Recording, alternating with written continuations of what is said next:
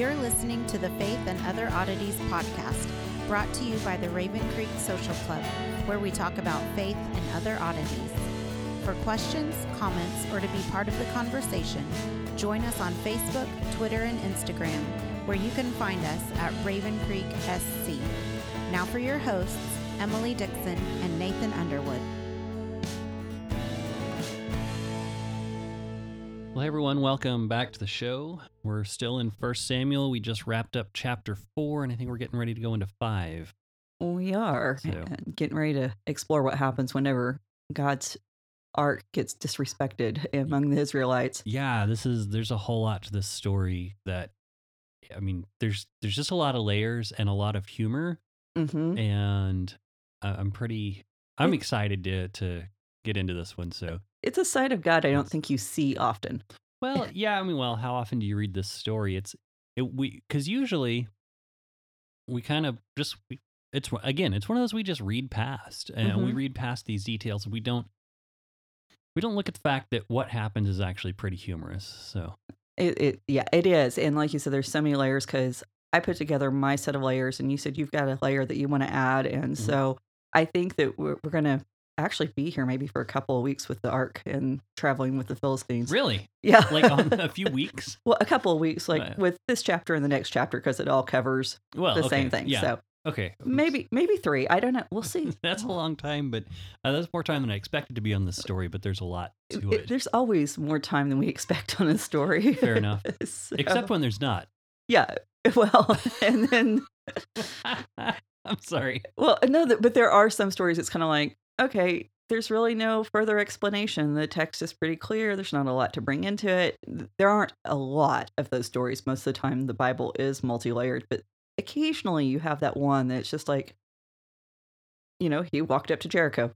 I mean, we can't really get anything else besides that. So okay. Yeah. So all right. Well, let's go ahead and. So last we left, Eli was dead. He was dead. His daughter-in-law was giving birth to his grandson, and the ark had been taken. So she says the glory is left. The glory is departed, or glory it's is been exiled. Exactly. Yeah. And I think exile really is the best translation there, especially given the Egyptian connections we've had throughout this book.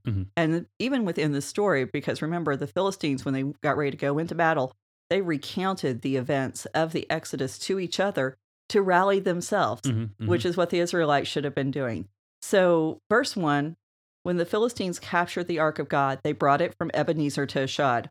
Now, Ebenezer's where the Israelites had camped out. That's chapter 4, verse 1. Is that a silent D? Ashdod? Is there a different translation? Because it's Ashdod in the ESV here. Did I write it wrong down? Ashdod, you are right. Dear Lord. And I'm the one with dyslexia. So occasionally, my brain runs faster than my hands writing these things down. So, but Ashdod. Well, I just figure for everyone reading along. Yeah.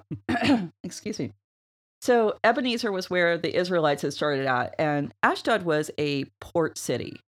And so it's close to the sea. Which makes sense with the Philistines being there. Exactly, because they're the sea people. It's a major, major trade center, and the first mention of it that we have in the Bible is Joshua 11:22. It's one of those cities where the Anakim had survived, so major significance there. It's one of the 5 Philistine cities. These are the main areas where the Philistines live. We've got some great archaeological work on their time there. That would be Iron Age 1 or 2. I think it actually overlaps both. So this is where they're at. And we find out in verse 2 that they take the Ark of the Lord, or the Ark of God at this point, they're calling it Elohim, brought it into the house of Dagon and set it up beside Dagon. So if you remember, Dagon, the first time we encountered him was with Samson. So we talk about a lot about his history, who he might have been. If you want to go more into that, go back and listen to that episode. I'm not going to repeat it. He's one of the primary gods of the Philistines. And Samson dies in the Dagon temple. And so this is probably sometime after Samson. And now this is a different city. Samson died in the Temple of Dagon in Gaza. And so now we're at a different city. So Gaza may not have had their temple rebuilt by this point. We don't know. Yeah. But that is something to take into consideration. So it's real quick. I just want to. Well, okay, go ahead. Actually, with the narrative. Sorry, I think what I have to say might fit better later. Okay, so the Philistines had acknowledged that the Hebrews had been slaves, and one of their fears is that they did not want to become slaves. So maybe what Samson did in Gaza had some impact. Excuse me. For actually freeing some of the Hebrews from slavery from the Philistines. Okay. So we see some progress there. Dagon, just one little point, was assumed to be a fish god because the Philistines were sea people. They were near the waters, and it's very close. Dagon is very close to the Hebrew word for fish. Right. But we know that it's probably a Canaanite grain god that they had adopted. Right. So yeah, we covered a lot of that in the Samson, or not Samson. Yeah. Samson episodes. Sorry. Yeah. I forgot who I was with for a minute. So, like I said, that's all I want to say about his history. But we do know that later Saul's head and his armor are going to be on display at the Temple of Dagon. We find that in 1 Chronicles 10:10. Okay. And so taking trophies is very much a part of the Philistine way of doing things. I mean, obviously they took Samson as a trophy. They put him in their temple. Now they're putting the Ark of God in the temple. And then they're going to put Saul's head and his armor in their temple. So they're being very Philistine in this act. We should expect this from them, basically. Right. Now, despite this, some of the rabbis, what they will do is say, "Oh, well, the Philistines actually put the Ark of our God in the Temple of Dagon as a way to honor our God. That they're putting him in a place of honor." Well, I mean, okay, the only way I can see that is if they're kind of doing like the Roman thing of like, we're just going to adopt these gods and pay homage. So, I mean, I can see possibly that, but at the same time, I go on with what you're saying because I assume you're going. No, I mean, and that's, you brought up a good point there, because when the rabbis were writing this, I mean, this was right after Jerusalem had been destroyed by the Romans. So they're very much under the Roman influence in their way of thinking, or the way they think other foreign nations think about gods. So that would really explain why, from their point of view, that would make total sense. Because I'm going, how do you get there from here? I mean, I didn't see it, but when you put that little piece into play, and this is why history, and not just the history of the Bible, but what's going on in the world around them, makes sense. So others argue that the ark was put here so that Yahweh could pay proper homage to Dagon as the vanquished god, because remember, wars are not fought by men. No, they're fought by men, but they're really fought between gods. Yeah, well, and that's kind of what I assumed, is that they were putting the ark there to be like, hey, you were defeated. Now here's the new boss. Yeah, kind of thing. Well, yeah, kind of like bringing in a conquered slave. And so the point here with all of this is that the Philistines have taken the ark. So taking the gods of opposing nations, that was just kind of standard practice at this point in time. And it was not the Roman view. It was not that, hey, we're going to include you in our pantheon. We're just going to welcome you in as part of the family now. It was, they were going to put this vanquished god on display. And we know this because we have Assyrian and Hittite documents that reflect this viewpoint. And, taking these gods for them really was a sign that we did win. But verse 3, we have an unexpected turn of events. And when the people of Ashdod rose early the next day, behold, Dagon had fallen face downward on the ground before the ark of the Lord. So they took Dagon and put him back in place. So he's fallen on the ground, face down.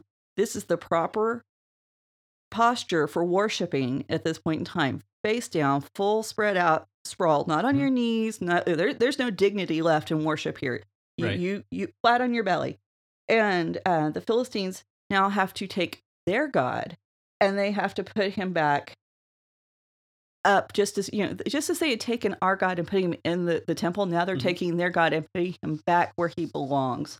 And the writer's very specific because he uses the terms Dagon and Yahweh. He's not using Dagon and Elohim. Right. He wants you to know which two gods are in this conflict. And you have to confront which god do you think is the god that should win. Right. So verse 4. When they rose early in the next morning, behold, Dagon had fallen face downward on the ground before the ark of the Lord, and the head of Dagon and both his hands were lying cut off on the threshold. Only the trunk of Dagon was left.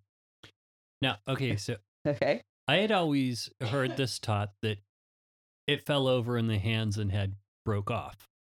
But it specifically says they were cut off and placed in the threshold. Mm-hmm.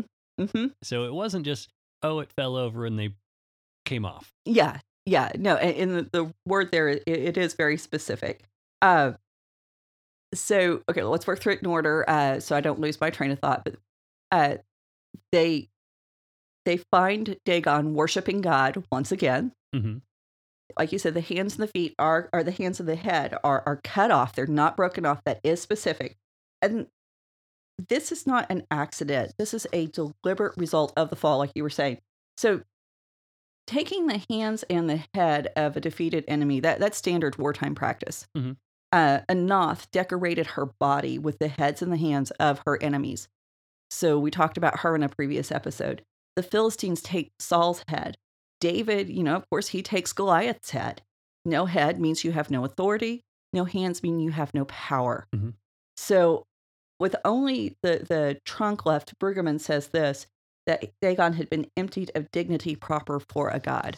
This is complete humiliation of Dagon by Yahweh. And then, of course, verse 5, this is why the priest of Dagon and all who enter the house of Dagon do not tread on the threshold of Dagon in Ashdod. So, to this day. So it's believed, in Ashdod to this day, because I left the out in all of my notes. It's believed that this practice was observed well into the time of Christ. So, this had a lasting impact because the worship of Dagon did go past the time of Christ. It survived for a very long time. And doorways in almost every religion, they're significant because they mark the dividing line between the sacred and the profane. And a lot of religions will have certain rituals that you have to observe when you go into doorways, whether it's a bow. In Judaism, you got the mezuzah that you touch on your way in. It's got a copy of the laws in there.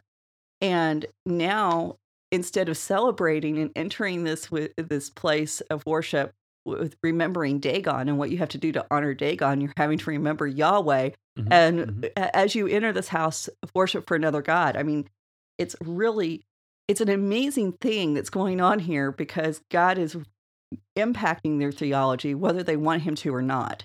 And, even though he's not the God being worshipped, he's still a part of their theology. Mm-hmm. So if you remember in the previous chapter, when we met Eli in the first chapter, he's sitting at the door of the temple of God, of Yahweh. Right. He died when he fell. He broke his neck. This is a metaphorical decapitation. Right. And specifically, he fell from his chair. Now, when the Dagon fell, he fell from his pedestal. Mm-hmm. And it's very much that same idea, that position of honor. What lets me know that you're important? It's where you're set. Right. Or where you're sitting. And the Masoretic text uses the word to let you know that this is a significant pedestal in there. So they had to put Dagon back. Mm-hmm. So if more than one person had to pick him up. Exactly. So he is heavy. Mm-hmm. So there is this element when you put the stories together that's kind of chilling because God is really demonstrating it doesn't matter who you are. You disrespect me, there's going to be consequences. Mm-hmm, mm-hmm. If you're not obedient, there's going to be consequences. And it doesn't matter whether you're a chosen nation, you're one of my priests, you're a foreign god. There are certain behaviors I will not tolerate. Mm-hmm. And, one of the things is you don't take God. You don't take God anywhere. God tells you where you're going to go. Right. And so the fact that the Israelites had taken God and the fact that the Philistines had taken God, and they, done it by taking the ark, they had to face the consequences. Mm-hmm. And, this is showing us the Philistines and the Israelites at this point, they're no better. The Israelites lost their priest. Mm-hmm. They're representative of the relationship they have with God, the man who facilitated that through sacrifice. And then the Philistines, they lose their idol. This is their conduit to their God. Mm-hmm. Mm-hmm. And so in some ways, they're very much equal players for each nation. And the fact that God allows the same thing to happen to his priest as what he does to Dagon really drives home that point. Right. Don't get comfortable in your position of authority. It doesn't matter. So I thought that was... No, that is very interesting. I hadn't put that parallel together. I hadn't either. Yeah. Well, I mean, most of the stuff, we're not just guessing with a lot of the stuff. A lot of the stuff you're pulling out of commentaries and things like that. So yeah, that's pretty cool. Yeah, that's the thing. When you start, again, read the stories, get familiar with the stories, and it's just a repetition that you start picking up on different things. Mm-hmm. You'll start seeing these, and when you read commentators who are good and pull these similarities out, you really do learn a lot. So, verse 6, the hand of the Lord was heavy against the people of Ashdod, and he terrified and afflicted them with tumors, both Ashdod and its territory. Okay. Well, actually, it's kind of funny because, this is actually part of how we got to where we decided we wanted to do a podcast. Because we were talking about the humor in the Bible and how we thought some of it would be fun. And I actually originally suggested us tag teaming like a short book series of just funny things in the Bible. And then Emily's like, why don't we do a podcast? And I'm like, well, I guess. And it's turned out to be a lot of fun. But this story, okay, so the translation that Emily read reads tumors. Mm-hmm. And one day I was reading it, and I don't know why my Bible app switched to KJV, and I was reading through it, and in the KJV it says emerods. And if that sounds like a familiar English word, the JPS actually has hemorrhoids in it. And so I'm like, that's kind of funny, actually. This is now, and it may, and now from what I understand, the word can be translated as like tumors, like sores more visible on the skin. But I do find it funny that specifically in the JPS and in the KJV, it was hemorrhoids. Well, and it's one of those things. There's a lot of debate, and we're going to talk about what that debate is. But whatever it was, there is something very shameful about this disease. Mm-hmm. And it's not just, I have a cold or I have boils. I mean, there is something that causes deep humiliation with this disease. Yeah. Yeah. Well, and here's something too. Okay. And I'm going to throw out my connection here because we can I think this is a good place to throw it out. So, we talked about the crucifixion idea, that there's that feeling of abandonment, that their hope is lost when the ark goes away, right? Right. So there's a few things here, and I actually realized another thing when you're talking about the Samson tie-in. So this is something that just occurred to me, is that, God said to Samuel, I'm doing a new thing here. Mm-hmm. And so what happens is you had a judge go in and destroy one temple of Dagon, and now Yahweh's going in and destroying the idol himself. Oh, yeah. And that's a pretty powerful move there. So that just occurred to me as another connection, another parallel to what's going on with Samson and how God's doing things differently. Now, I looked this up, and so when you look at what goes on here, what's he doing? It's the false god, judgment on the false god, right? Right. And judgment on who? On Dagon. Dagon. Well, and then he strikes the Philistines with boils. So it's judgment and humiliation on who? The Philistines. Who's associated with the Philistines? But the Anakim and the Anakim Rephaim. Yes. So you have Jesus in the crucifixion. Everyone thinks that hope's lost. Right. What's he actually doing? Because remember I was telling you about the N.T. Wright video where he talks about They paraded Jesus through as though he were a defeated prisoner, but he was actually leading them to their own destruction and humiliation. And so, and then you have Paul saying in Colossians, what is it, 2 verse 15? And he disarmed the rulers and authorities and put them to shame, triumphing over them. And how did he do it? In what seemed like a defeat. And how does God do this? He does it in what seems like a defeat. And so I'm just like, the connection there is just mind-blowing. The gospel's always been available. I mean, in some form or fashion, the gospel has always been available, and it's been played out in ways that people can understand and see. Yeah. Because I can't imagine if any of these Philistines had seen this and went, you know what? He destroyed Dagon. Mm-hmm. I'm going to follow this God. Yeah. You know, what would have been God's response to that? I mean, we've already seen what it would be with Ruth and with Rahab and with Caleb. Mm-hmm. And Mm-hmm. so in Othniel. So we know that when anybody turned away from their God and accepted the God of Israel, God accepted them. Yeah. And so, you know, and at the cross, Jesus exercises judgment on the rulers, the false gods, and the demonic influences, which would have been the disembodied Rephaim. It makes sense if you tie that all together. Yeah, I hadn't taken it that far because, I mean, I see exactly where you're going with that and what you're saying with that, because it is true. And one of the things I think we forget is that this is not, Jesus didn't just show up and, break off and do something that's completely unrelated to anything that's gone before. Right. He's always been a part of this history. And I think that we need to be seeing that when we read through the Old Testament and looking for him and not as in types, other people who are showing up and being foreshadowing, but actually looking for him. There's some of that. There is. And I think this story is a great example of it, Mm-hmm. of seeing how this all plays out. But when I see it here, I think the difference, like, I'm not seeing David as a type of God or a type of Jesus in the New Testament. I'm seeing God be God, both here in the Old Testament and in the New Testament in Jesus.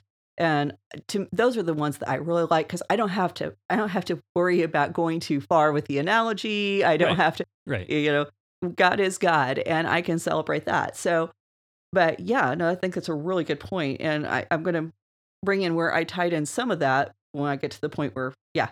So just, I thought that was kind of a good middle point where we've seen some of the humiliation and judgment start in here, but going forward, we can kind of overlay this idea and put it all together. Well, because I bring it in a different way, but it just shows you how the Bible, it is multifaceted. Mm-hmm.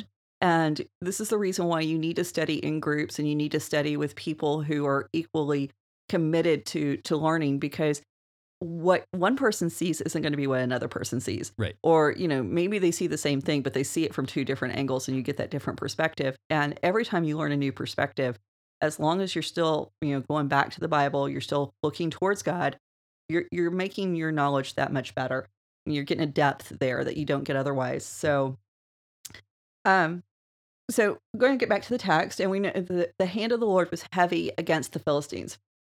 Now, first time we hear this phrase is the hand of the Lord is Exodus 9:3, and it's when God sends the plagues against the livestock in Egypt. Mm-hmm. Mm-hmm. So the hand language, it's very common in the Akkadian, and their phrase for being afflicted literally was the hand was heavy.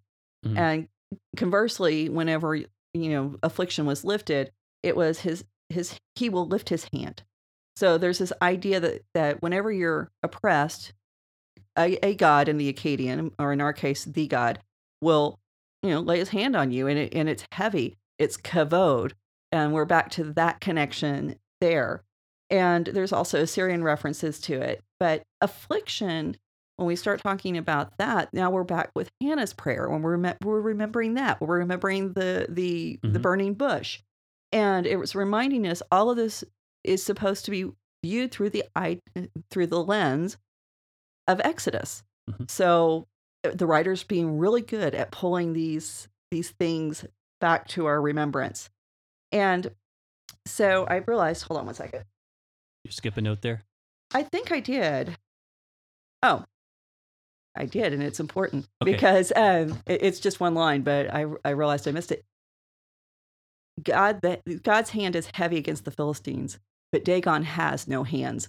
So the writer's really just kind of twisting that knife. Mhm. That this is the problem that's going on here.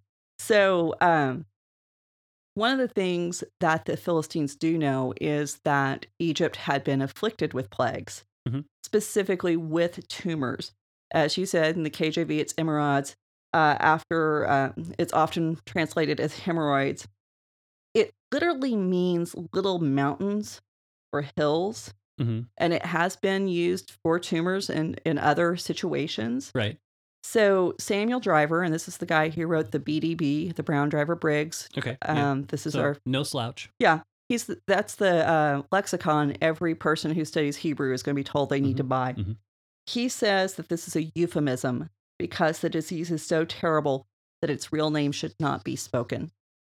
So, yeah. Huh. Now, another alternative view of that is not necessarily that the disease is so terrible it shouldn't be spoken, but the body part it afflicts should not be spoken in proper company. Okay. So, possible diseases, there's three, basically. Anal tumors or hemorrhoids. Don't say that again. You don't want that on a prayer list? I mean, yeah. This is... So, Sorry, carry on. Dysentery, which this was not an uncommon ailment at that point in time. Right. The bubonic plague. Okay. So the bubonic plague actually makes some sense because this is a port city, as I mentioned before. Mhm. And when you have port cities, you always have this one little critter that shows up, rats. Right. Well, and it doesn't say it specifically here, Mhm. but it does say that they were afflicted with mice Yes. later on. Yes. And that's the other thing that ties it in. Now there's the theory is, and again, we're having to speculate. So I'm offering some speculation just to kind of let people play with this. The theory is that the writer doesn't bring up the rats or the mice until later because he doesn't want there to be any mistake in your mind that this is an act of God. Mhm. So we can't blame it on observable natural causes. We have to attribute it to God. And so by waiting until we get to that point where the mice are offered up, then we are still looking at God. And then the mice kind of come in and go, oh, well, that might have been the mechanism. Right. So that's one idea. But you're going to love this. So the rabbis were not content to leave this alone. Of course not. I mean, who would be? It started a podcast. Right? No, they said, this is in the Talmud, guys, don't beat me. So they said that when the Philistines were relieving themselves, that the mice would crawl into their bodies and eat their intestines and pull out their bowels. Well, yeah. And that's why they say the mice came into the picture, that it wasn't just the disease, that the mice were literally attacking these guys from the inside out. So, yeah. You just got to wonder. I mean, it's like, this is not some fun experience. Let's say that. We have enough illustrations to show that this is something that's causing a great deal of... a lot of distress. There we go. There we go. We'll use that one. Distressed is good. So, now, the rabbis also say that the Philistines deserved this kind of over-the-top, horrific punishment because they had mocked God before the battle, and that they had said that God had used up his plagues in Egypt. And so he didn't have anything else to come at them with. And this is the reason why they were so brave. It was that they didn't see the Ark as a threat. Yeah, it's like, okay, he's done all he can do. He's got no more power left. And so we can go attack because we know that he's depleted all of his energy in Egypt. Okay. So the thing is, this is a disease of Egypt. This specifically is something that happened. Deuteronomy 28:27 says the Lord will strike you with the boils of Egypt and with the tumors, and that's that emerald, the tumors and scabs and itch of which you cannot be healed. So one of the promises that the children of Israel are given is if you obey me, if you honor me, if you worship me and don't worship other gods, you won't get this. Right. But if you do, now you're fair game. And the Philistines, by taking the Ark of God, and this is the center of worship for Israel, now they're subject to the same rules as Israel. Right. Now, I think there's something there. I think there's a lesson in that. Don't take the things of Christianity if you aren't going to be a Christian. Because, if you say you're a Christian... Maybe don't take God's name in vain. Precisely. And because I think that's really kind of what's happening here on one level. And I don't think we often realize that the idea of putting another God in their temple, the natural progress would have been somebody would have started praying to the ark. Somebody would have said, hey, well, it's here and it's with Dagon. And so I'm going to offer my prayers to Dagon and, put my food offering or whatever before him. And I'm going to leave a cookie over here to this lonely God. Right. And something good is going to happen that day. So, hey, I'm going to go back tomorrow and give him 3 cookies, and it's going to be that kind of progression. That's what happened. And so there is this element the Philistines were trying to humiliate God. I don't doubt that. But at the same time, just given human nature and the way that we begin to incorporate in other methods and ways of worship, every chance we're given. Right. The people would have started moving that direction, and then they would have said, hey, we're worshipers of Yahweh. And if you're a worshiper of Yahweh, you need to adhere to the standard God has set before them, which was Deuteronomy, which is if you're worshiping other gods, you're going to get this disease. So now the Philistines, by taking the ark, have made themselves liable for this disease. Yep. So, okay. Yeah. I mean, that makes sense. Anyhow, yeah. I mean, well, and some of the stuff, if you just stop and look at how people operate and stop just reading the words on the pages, but actually look at how the people, what were they doing behind the words? So anyway, verse 7, when the men of Ashdod saw how many things were, they said, the ark of the God of Israel must not remain with us, for his hand is hard against us and against Dagon, our God.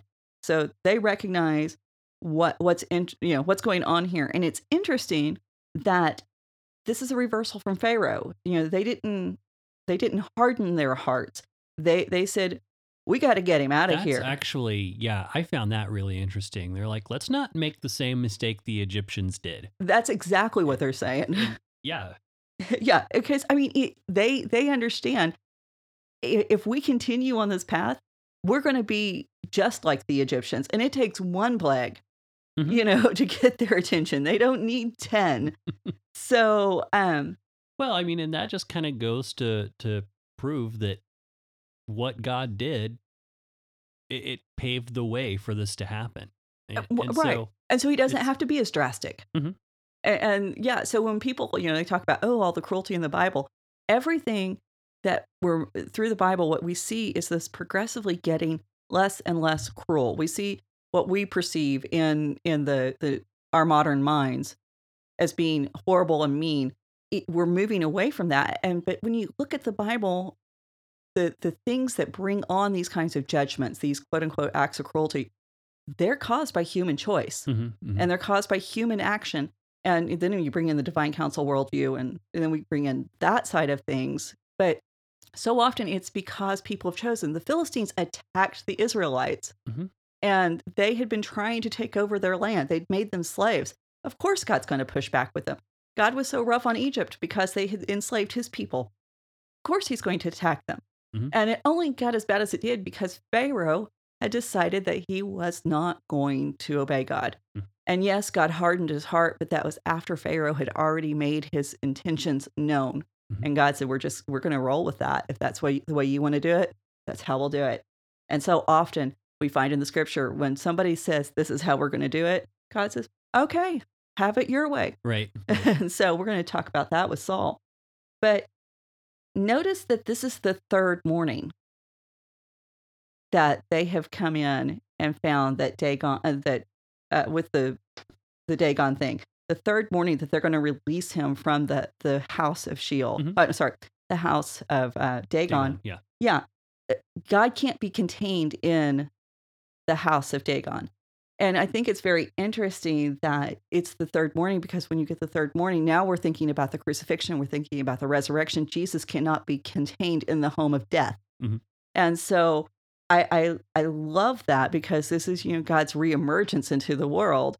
And it's not just, oh, well, we're just going to put him out with the garbage. No, there's a very specific way in which he's going to return to his country. Mm-hmm.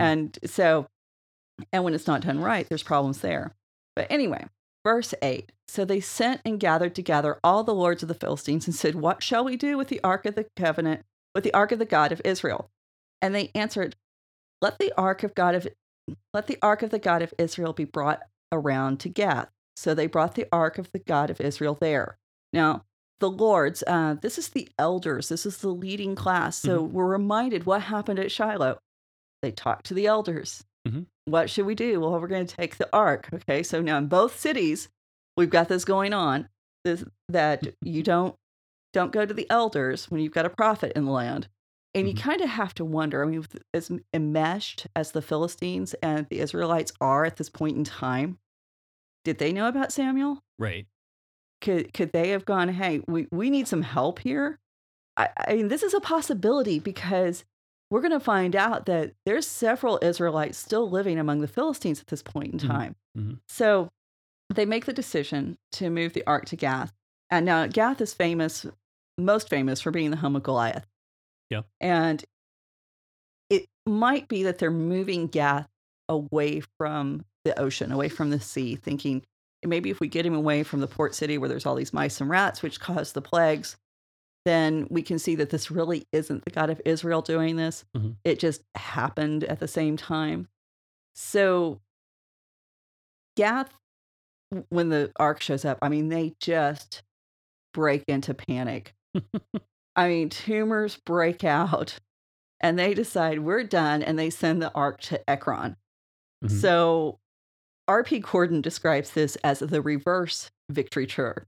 So where you were talking about the victory tour earlier, and parading. Mm-hmm. Now this funny. It's the idea that as God moves through their city, he, instead of being, the conquered God, that the other gods get to be praised for their victory, or Dagon specifically. This is God, that's the conquered God coming in and just systematically destroying all the gods who are there. Now, I'm not saying this is the same manifestation of knocking over the idol. Temple, but he's spreading disease. He is. And the people's gods are not able to protect them from Yahweh. Well, and it makes you wonder, were they brave enough to put him in the nether temple of Dagon and the other cities, or they're like, no, we're going to, put him over here in the cowshed? I mean, what's going on here? We don't really know. So the people of Ekron, they send for the lords of the Philistines, and they want the ark sent away, and they specifically want it returned to its place. Mm-hmm. And that word there is makom. And if you remember, the place, yes, the place God shows you, the place that God says, I will be manifest here and nowhere else. We talked a lot about that with the Abraham and Isaac. So if you want to go back to that, again, the hand of God was heavy, and Dagon still doesn't have any hands. And the idea of the makom is, I should point out, is very central to Judaism. And we need to remember over and over again in Scripture, God is very specific about, this is where I'm going to be. Mm-hmm. Mm-hmm. I'm not going to show up where you want me to be. I'm going to be where I want to be. You don't get to move me. Again, I think that's another really good teaching point, because so often today I see people, well, I like this, and this about Christianity, and so I'm going to worship God my own way. Mm-hmm. And even though it's not a physical move, in some ways, it's kind of like moving God. You don't do that. Right. And no, that makes sense. So, but the good news is that the Philistine theology, it's improving. It's getting better all the time. But is it though? Well, at least they're able to say God needs to be where he wants to be. The Israelites, it's going to take them a longer time to figure this out. As a matter of fact, it's not really going to be until David and David's going to learn the hard way, that God is going to be where he wants to be, and you don't get to move him. And so, but verse 12, the men who did not die were struck by tumors, and the cry of the city went up to heaven. Now, again, we got the reversal. The Philistines are crying out like the slaves of Egypt. Mm-hmm. They're the ones who are being afflicted. They aren't crying out like, and the cries go up to heaven. So originally, the Israelites were acting like the Philistines when we started the story. And by the end of it, the Philistines are acting like the Israelites. Yeah. So I mean, it's fascinating that you have this whole change up, and the change up comes because God showed up. Yeah. They still don't get it right completely, but they are they're getting closer. And I just felt like my notes were a little short there. So okay, I'm gonna go ahead and jump into chapter 6 because it's still the same story. Yeah. Yeah. So we know that the ark was there for 7 months. We find that in verse 1 of chapter 6. And 7 is a symbolic number. We all know this. Mm-hmm. It's completeness, it's perfection, it's consummation. And so you have to ask yourself, what's complete? Right. Was it God's time in exile was complete, or the Philistines' time of suffering was complete? Either way, God decides it's time for a change. And the problem with sending an ark back or any God back is basically you're saying, oh yeah, we thought we had defeated the God, but we really can't control him, so we got to send him home. Mm-hmm. I mean, it's the ransom of Red Chief. Right. And right. so I was trying to think of that name. Yeah, the name of that. They took someone captive, and they were in so much trouble. They were trying to get them to take him back. Yeah, the parents were like, no, we aren't paying, and the kidnappers are like, no, we'll pay you. just take your kid back. So anyway, but this is connected to Genesis 21 verses 22 through 24. Mm-hmm. Okay, so the story is Abraham shown up at Abimelech's house. Abimelech is the king of the Philistines, and he shows up at Abimelech's house, and Abimelech sees Sarah, his Mm-hmm. wife, who's Mm-hmm. so beautiful. And of course, what does Sarah tell him? And what does Abraham tell him? I'm your sister. And so there's a problem. I'm sorry. Well, this has happened before the Genesis account I'm going into, but Abraham and Abimelech kind of form their bond Right. with that story. Mm-hmm. But the passage in Genesis 21 through 22 through 34, Abraham and Abimelech have this dispute over a well. And the well's at Beersheba, which this is actually where Samuel's sons were, sorry. And Abraham, instead of, fighting with Abimelech and trying to make some kind of stand and saying, look, you're doing wrong by me, he sends Abimelech 7 sheep. Okay. And this is a covenant ceremony. He made a covenant with Abimelech, the king of the Philistines. And Abimelech at that point says, I'll go back to the land of the Philistines. It's all cool. We're okay now. Now, Abraham stays at Beersheba, and he thinks he's going to live there for a while. He plants a tree. Mm-hmm. And so you don't plant a tree if you're getting ready to walk up and leave. I mean, Right. we've had whole conversations about that lately. Yeah. But the thing is, was Abraham right to make this covenant? That's the question. Now, remember, this is before the Exodus. This is before we get the Torah, when we get the commands not to make a covenant with the people in Canaan. So Abraham doesn't have that. But the tradition is, and again, this is tradition, not Bible, make that very clear, was because he sent Abimelech 7 sheep, the ark would be exiled in the land of the Philistines for 7 months. And what this does, is it true? Probably not. I mean, this is not kind of the Yeah, this is just some random tradition trying to fill in gaps. Yeah, this is, it's a Jewish folklore. And it allows people to make sense of the ark being taken, because it's so unthinkable that the ark would be taken by the Philistines when we know how bad the Philistines are. And that they're doing it for 2 reasons, not just to make sense of how it's taken, but also to show that God really has been in control of this since the beginning of time. There's no timestamp on God's ability to control things. And I think from that point of view, it's kind of like, okay, that's fine. You got your tradition. But at the same time, we don't want to add too much to the story. but these are the ways that sometimes we try to understand things we can't. Right. And so we need to be careful, but sometimes it's also just kind of fun to look at these things and go, oh, okay, this is what people were thinking. So verse 2, the Philistines called for the priest and the diviners, and they said, what shall we do with the ark of the Lord? Tell us, what shall we send it to its place? So weird wording there with the ESV. But priests and diviners, we're moving back from the lords. Right. We're moving to the spiritual leadership. Mm-hmm. And we're asking them, what should we do? Now, contrast that with Israel, who didn't talk to Samuel. Right. Like I said, the Philistines, their theology is getting better throughout all of this. So, but this also connects us back to Exodus 7:11 with Pharaoh's magicians. Remember, they're not counterfeits. And I think so often we dismiss spiritual, what does it say? Priests and diviners. Mm-hmm. We dismiss them as counterfeit powers or leaders. Mm-hmm. The Bible never says they're counterfeits. Matter of fact, it talks about how effective they can be. I mean, Pharaoh's magicians, they can do everything Moses and Aaron could do, mm-hmm. and up to the third plague, and that was the gnats. Right. Once we get to the gnats, they can't do anything. By the time we get to the boils, which could have some connection with this, they can't even stand before Moses and Aaron. And so this means that when I say everything, I mean, they're turning staffs into serpents, water to blood.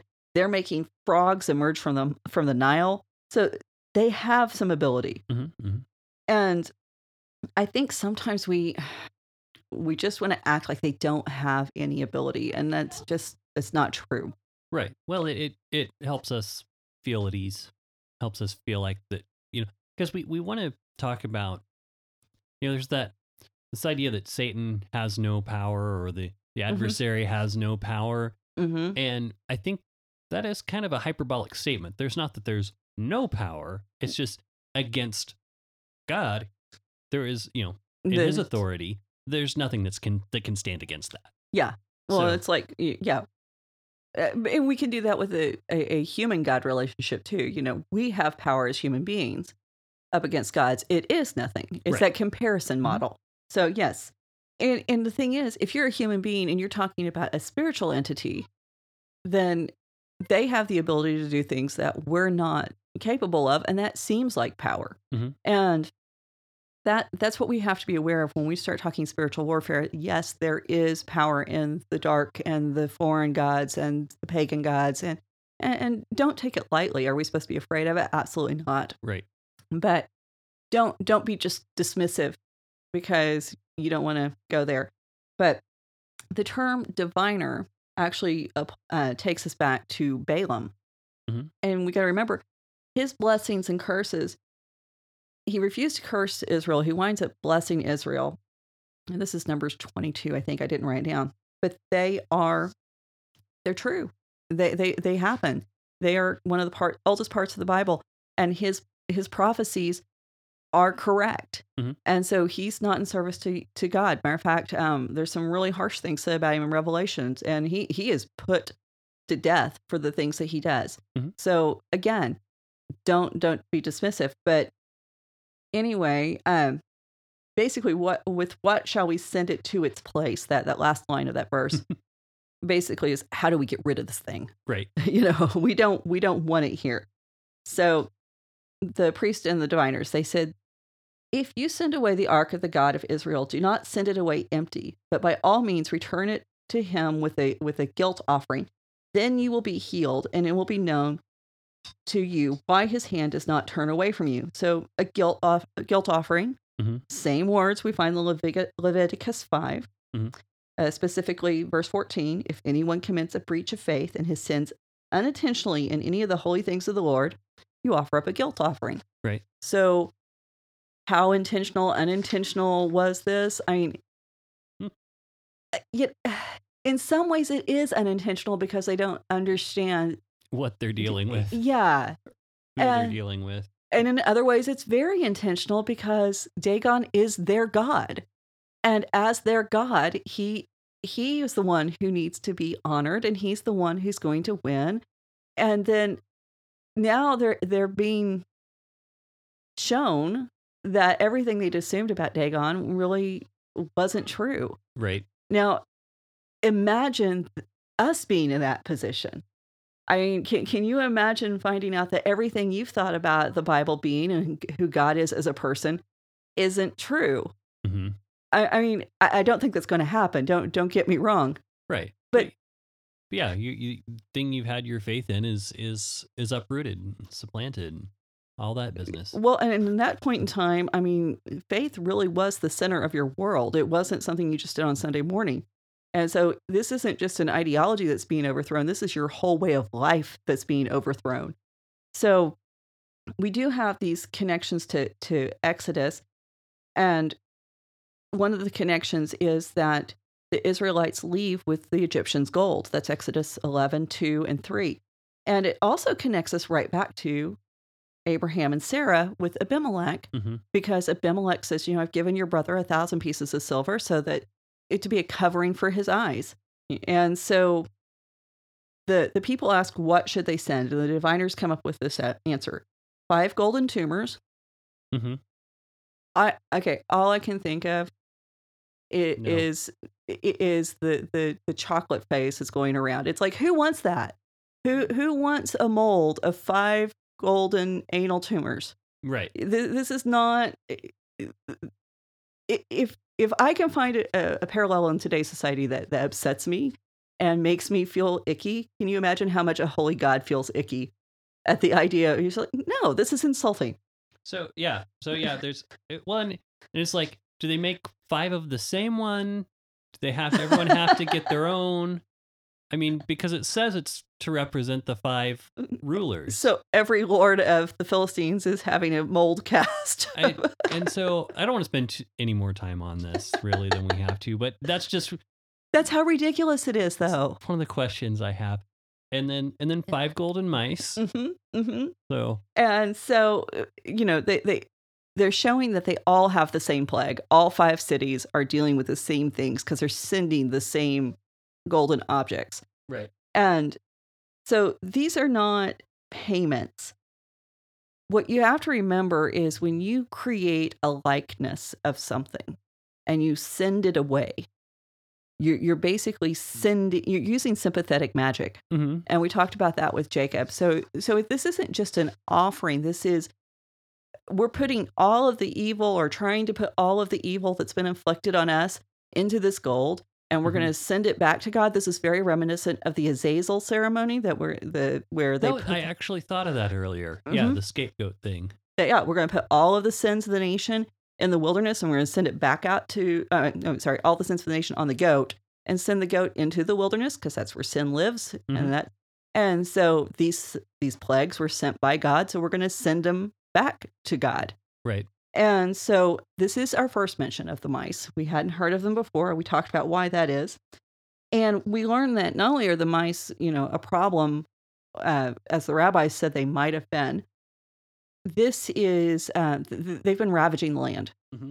And well, and I actually, and I think it's appropriate because what do mice do? They eat your grain. Mm-hmm. And if Dagon's a grain god, then yes, that's going to be a problem. And what do we find in Egypt? So often those plagues are just against the representation of so many gods in there. So I think that's a really good point. I didn't bring that out. So we also in verse 5, they want to give glory. They want to give kavod to the God of Israel. Mm-hmm. And perhaps he will lighten his hand from off of you and your gods and your lands. So kavod, they want to give heaviness so that maybe God will lighten. So you have that contrast there. Yeah. And it's very deliberately that play on words. And here's the thing, the Israelites had not given glory to God. They had tried to use God. So God's in the land of the Philistines, and they're trying to give glory to God there. Mm-hmm. And this is messed up. It's not something that should be happening. and it's flipping theology on its head over and over again. I mean, you can just see this like a load in the dryer just tumbling around. So because a God in exile is a powerless God, and Yahweh has showed himself to be powerful in the land of the Philistines. Mm-hmm. This is not what anybody expected. This is why the Israelites are back home crying their eyes out, having babies dying, saying Ichabod, the glory has been in an exile. Mhm. This is the problem, because we forget that the Ark of the Covenant, again, not just a pretty box. This is the symbol of their freedom. This is a symbol of their unity as a nation. This is a symbol of how God is going to manifest himself among the people. And so to lose that, to lose the one thing that has united you for generations now, Mhm. this, I mean, think about how we as a nation felt when the Twin Towers were gone. Mhm. I mean, it wasn't, and a lot of us didn't have any real connection to the Twin Towers until after the event. Right. And so this is more than that to them. Mhm. And Mhm. that's, just one way for us to attempt to try to contextualize it so that we can understand what they might have been going through. So we can get some more on this. And, I've still got several pages on this chapter. Yeah. And we'll be able to dive into it a little deeper, because once we get through it, there's actually some things I want to go back and pick out that you just didn't want to disrupt the narrative with. Okay. So- But yeah, that seems like a decent place to pause with the getting ready to send the arc back. And the story ends in a very unexpected way. Right. That I read through it again, and I was like, and I had actually forgotten how it ended, and I was actually surprised. I was like, I don't remember that, and that's going to be something we're going to have to. I really want to find out what's up with that, because that is crazy. I think I have an answer for why it ends the way it does. Okay. I really do. So, all right. Well, we'll be looking for that. Probably on the next episode, maybe. Maybe we'll see. Depends on how much we get through. So, well, cool. We're going to pause there. And if you want to be part of the conversation, if you have questions and concerns about the story, feel free to hit us up on ravencreeksc.com or facebook.com/ravencreeksc, or on all the social media, really. If you really like what you heard, want to help keep us going, pay hosting fees and all that business, patreon.com/ravencreeksc is a great way to get yourself a mug. T-shirt. Or a t-shirt, or you can just hit up the Raven Creek shop if you'd rather just purchase one. Anyway, other than that, that's all the self-promotion I'm going to do there. Other than that, share this with a friend, I guess. Well, I guess I'm not done with the promotion, but share this with a friend if you like it, or don't, or just share it. But anyway, Sharing's good. We'll be back next week. Have a good one. Bye. Bye.